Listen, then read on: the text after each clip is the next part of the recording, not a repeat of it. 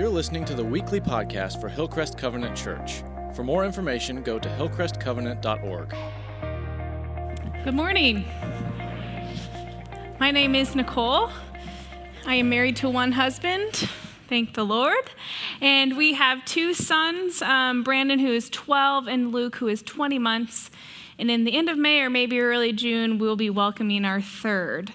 And so, yes, thank you. I need all of the prayers, please. I realize I'll be going into zone defense. I was watching my son play basketball yesterday. I was like, oh my gosh, this is going to be crazy. It's okay, God is in control. I have been on staff here for almost 5 years now, and it has been just a privilege. I moved here from the West Coast, and my family celebrated Christmas early this year. My mom flew us to Disneyland, and we were able to celebrate all together as a family Christmas over Thanksgiving. And so I thought I would share a little bit of my time there, as it brought great joy and other things too. So Disneyland has created this space where it's brand new. It's all the Star Wars themed everything. And so you walk into this land, the Star Wars land, and you really feel like you're in the movie. I mean, it's incredibly well done. You forget that you're in the middle of a crazy metropolitan city with hotels all around you. And somehow you almost forget about all the people surrounding you as well. You know, it was even crazy, like the fabric they had draped was so well done. Chewie was walking around, you know, all of these characters, and everyone's talking to you in a language that I have no idea what they're saying. I was ordering food. I'm like, oh, you want my money? That's what you're asking for. Okay. So it was just this fabulous time of almost just being transformed into a different place. But there was some unexpected joy that happened as well.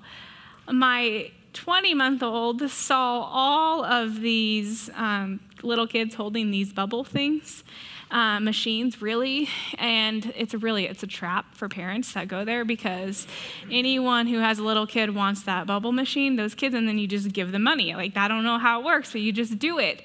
And so we got him the machine, and unexpectedly, I had no idea how much joy it would bring him. It brought so much joy that he would take the machine and put it in people's faces and be like, bubbles, all over the park. And I'm like, I'm really sorry. And to the fact that it affected him in his sleep. My husband and I would wake up for days after, and we would hear him talking in his sleep saying, bubbles, bubbles. And I was like, wow, this really marked his little heart. Like, he really found joy in those bubbles, right?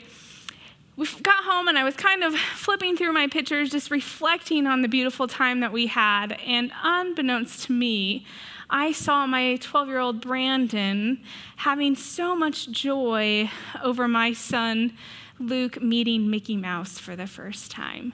And it just did something to me. It spoke like big volumes of our job is to rejoice in the joy of others. Isn't that so true? Like, even when it doesn't benefit us, you know, it's magical. It's the happiest place on earth, right? Until you wait in line for 80 minutes to ride the Star Wars ride with your 20-month-old. Yeah. So this whole season, we're talking about wonder, the wonder of God. And today I'm going to talk about the wonder of a promise, and how God has been so faithful through his promises to us.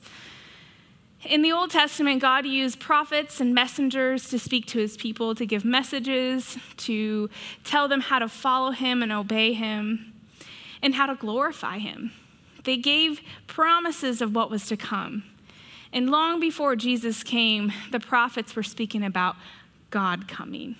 So we read in Isaiah, "For us a child is born, to us a son is given, and the government will rest on his shoulders. And he will be called Wonderful Counselor, Mighty God, Everlasting Father, Prince of Peace. Of the greatness of his government and the peace there will be no end. He will reign on David's throne and over his kingdom, establishing and upholding it with justice and righteousness from that time and forever. The zeal of the Lord Almighty will accomplish this. I just think as an Israelite, hearing that you're in such anticipation for this king, right? You are looking to the future of the promise of this. We see in Zechariah, the promises continue. Rejoice, O people of Zion. Shout in triumph, people of Jerusalem. Look, your king is coming to you. He is righteous and victorious, yet he is so humble, riding on a donkey's colt. Again, the last prophecy actually before John the Baptist comes into picture is in Malachi. It states, I will send my messenger. Who will prepare the way before me? Then suddenly the Lord you are seeking will come to his temple. The messenger of the covenant whom you desire will come, says the Lord Almighty. We're sitting in anticipation, waiting for this promise, and yet year after year after year after year, they don't see the Savior. They're waiting and waiting. And I could relate to this so well. The promise is that we wait for the Lord. Sometimes God gives us a promise, but we get distracted and consumed with the present world in our lives.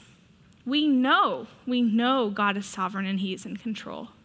We've seen over and over that he is faithful to his people. He's rescued us and his people over and over again. But yet somehow we doubt. And then reflecting this and asking myself why, I think we try to take control. We want to take matters into our own hands. We find ourselves trying to provide justice and a plan of action to get us where we want to go. There's example after example of this in the scripture. We're in good company.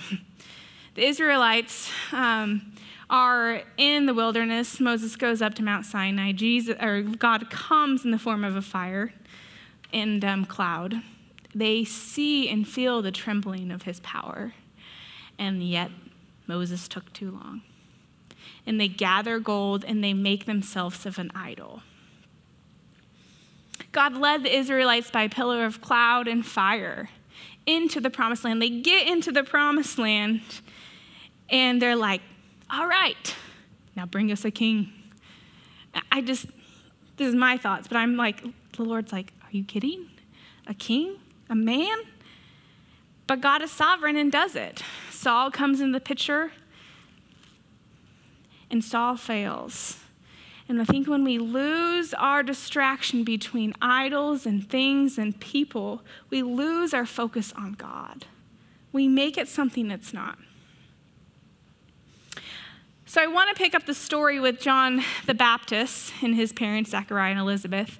And it's 400 years, give or take, from the last prophecy in Malachi. So let's read this together. In the time of Herod the king of Judea, the priest named Zechariah, who belonged to the priestly division of Abijah, and his wife Elizabeth, who also was a descendant of Aaron. Both of them were righteous in the sight of God, observing all the Lord's commands and decrees blamelessly. But they were childless because Elizabeth was not able to conceive. They were both very old. I mean, being written about being very old seems pretty rude, but that's just me.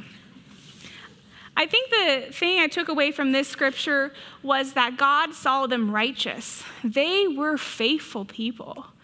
They were upholding the law and all of the commands, and yet there was still pain in their lives. Elizabeth did not have the desire of her heart, and neither did Zechariah. The scripture goes on to say that Zechariah's division was on duty. He was serving as a priest before God. He was chosen by lot according to the customs of the priesthood, and to go into the temple of the Lord and to burn incense. And when the time for the burning of incense came, all assembled worshipers were praying outside. So both Elizabeth and Zechariah were from priestly line, which is fulfilling God's prophecies. And it was his time to be serving in the temple.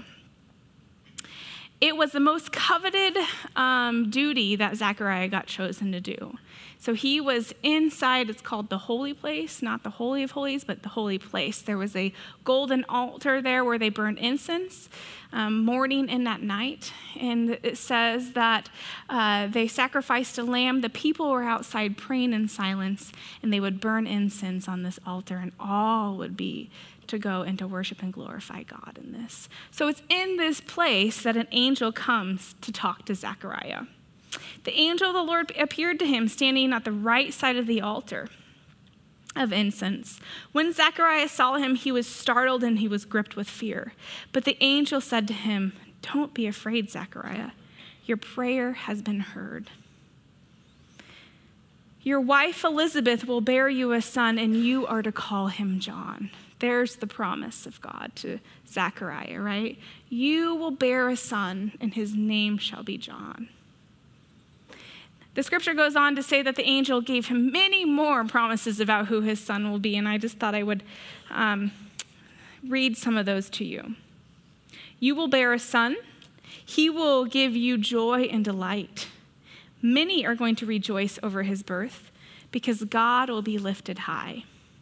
He will be filled with the Holy Spirit before his birth. He will bring back many of the people of Israel to the Lord. And he will go on before the Lord in the spirit and the power of Elijah to turn the hearts of parents to their children and the disobedient to the wisdom of the righteous, to make ready a people prepared for the Lord. Isn't that beautiful? I mean, I could use a little encouragement from an angel right now going into 3, just saying. The part in this that I want to continue to look at is the responses of the people in this story. Zechariah's response to the angel was doubt. Zechariah asked the angel, "How can I be sure of this? I am an old man and my wife is well along in the years." To say that the angel was frustrated was an understatement. The angel said to him, "I am Gabriel, and I stand in the presence of God, and I have been sent to speak to you and to tell you this good news." Zechariah's response in doubt led to muteness, losing his voice, and ultimately losing his authority. Sometimes I think we see the obstacles instead of the power of God. Sometimes I think we miss it. Sometimes we question the process instead of trusting the truth of the Lord. The truth is that we have a choice in how to respond. We have a choice in how to respond to God and to his people. We're going to kind of switch gears now and go into how Elizabeth responded to this news. This part in the scripture is my favorite part. So Zechariah then goes home, right? Can't talk. And Elizabeth, I'm sure, greets him like, "Hey, it's been a week. How are you doing? How did it go?" I'm sure his gestures were like,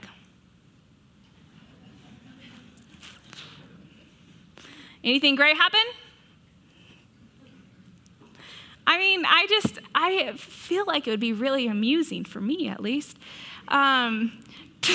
to experience quietness.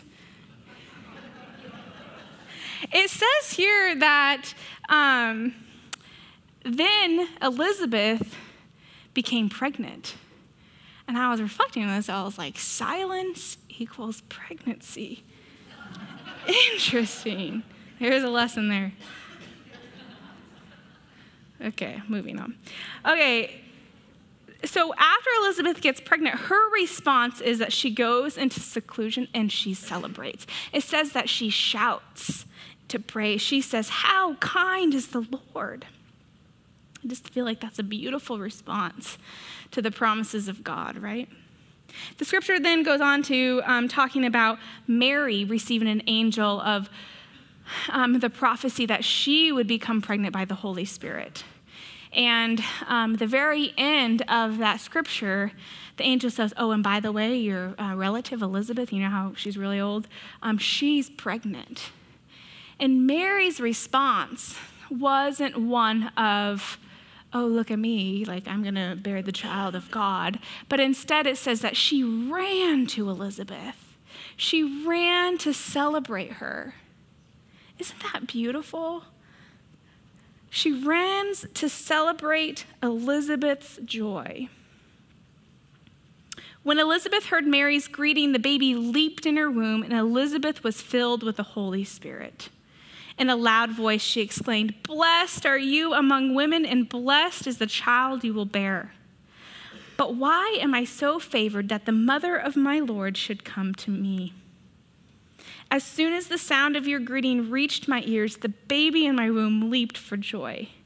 Blessed," and here's the promise, "is she who has believed that the Lord would fulfill his promises to her." Blessed is she who believed that the Lord would fulfill his promises to her.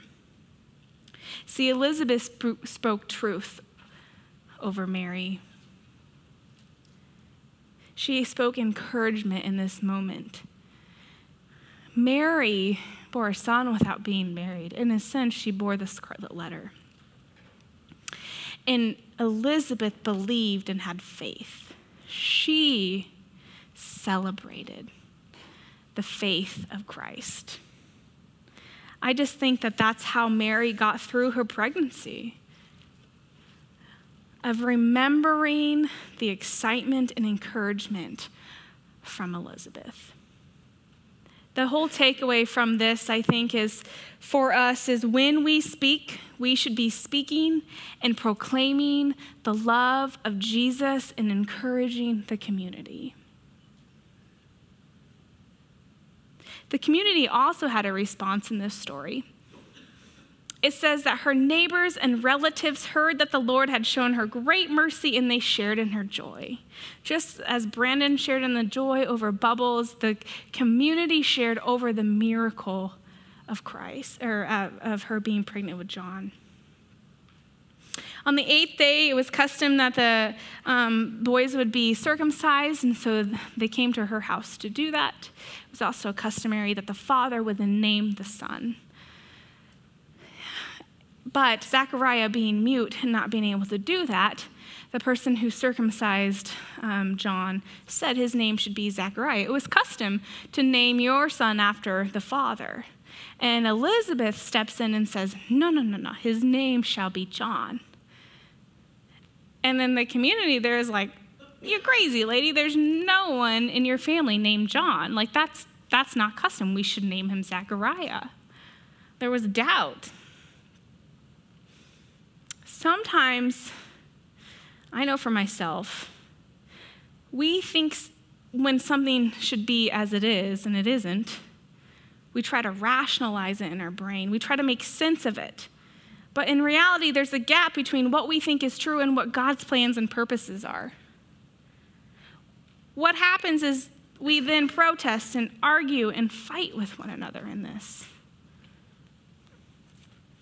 It's at this moment that Zechariah then steps in, grabs a board, and writes on the board, "No, his name shall be John." The one who had the right for his son to have his name speaks, or in this case, writes the truth of the Lord. Instantly, Zechariah's voice is returned, and he becomes filled with the Holy Spirit. The promises were fulfilled. John was conceived, he was born, and Zechariah's speech returned. When promises are fulfilled, the wonder of the promise spreads. It says the community thought and wondered about who John would be.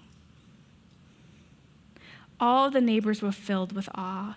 Throughout the hill country of Judea, people were talking about these things. Isn't that beautiful? When God comes and fulfills, his name is spread. We can see that through this story, we all have a choice on how to respond to God and to one another. We can be like Zechariah and we can question and we can doubt. In James, it says, but when you ask, you must believe and not doubt, because the one who doubts is like a wave in the sea, blown and tossed by the wind.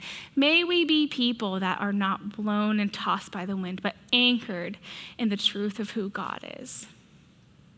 In Acts, it says, look, you scoffers, wonder and perish, for I am going to do something in your days that you will never believe, even if someone told you. God's ways are so much higher than ours. His leadership foresees so much more than what we can process or understand. I think the other way to respond is to accept, exclaim truth, and encourage one another. In Matthew 21:21, Jesus replied, truly I tell you, if you have faith and do not doubt, not only can you do what is done to the fig tree, but you can also say to this mountain, go and throw yourself into the sea, and it will be done. Again, in a Mark, truly I tell you, if anyone says to this mountain, go and throw yourself into the sea, and does not doubt in their heart, but believes what they say will happen, it will be done for them. God is inviting us to trust him in the process, to not doubt, to have faith. I didn't want to end without talking about that this story, we see 3 different people being filled with the Holy Spirit. We see John being filled with the Holy Spirit when he sees Jesus. Well, he's in the womb, can't really see. But what's interesting to me is that John recognized Jesus as king before anyone else did. We see Elizabeth was filled with the Holy Spirit when Mary came to visit her.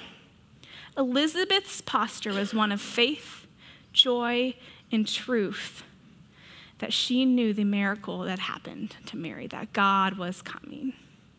Zechariah was filled with the Holy Spirit in truth and faith of what God had told him. He said, your name will be John. He went against what was popular, what was comfortable, what others were saying, and he got filled. He then praised the Lord. When we keep our focus on God, we see and we treat one another as children of God. We really see each other as God does. It's then when miracles happen.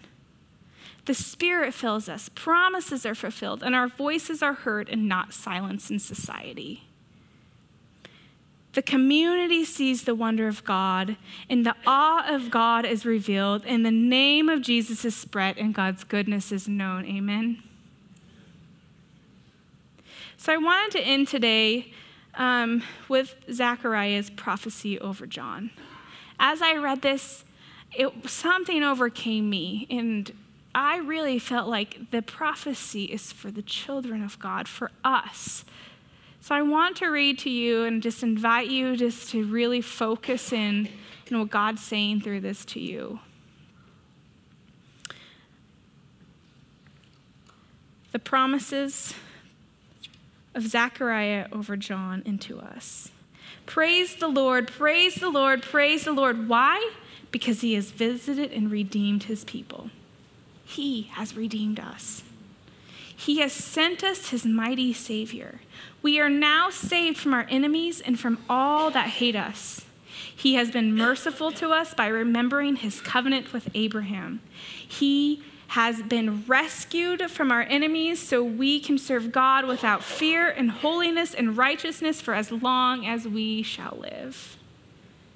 We will be called prophet of the Most High because we prepare the way of the Lord and we tell people how to find salvation through forgiveness of our sins.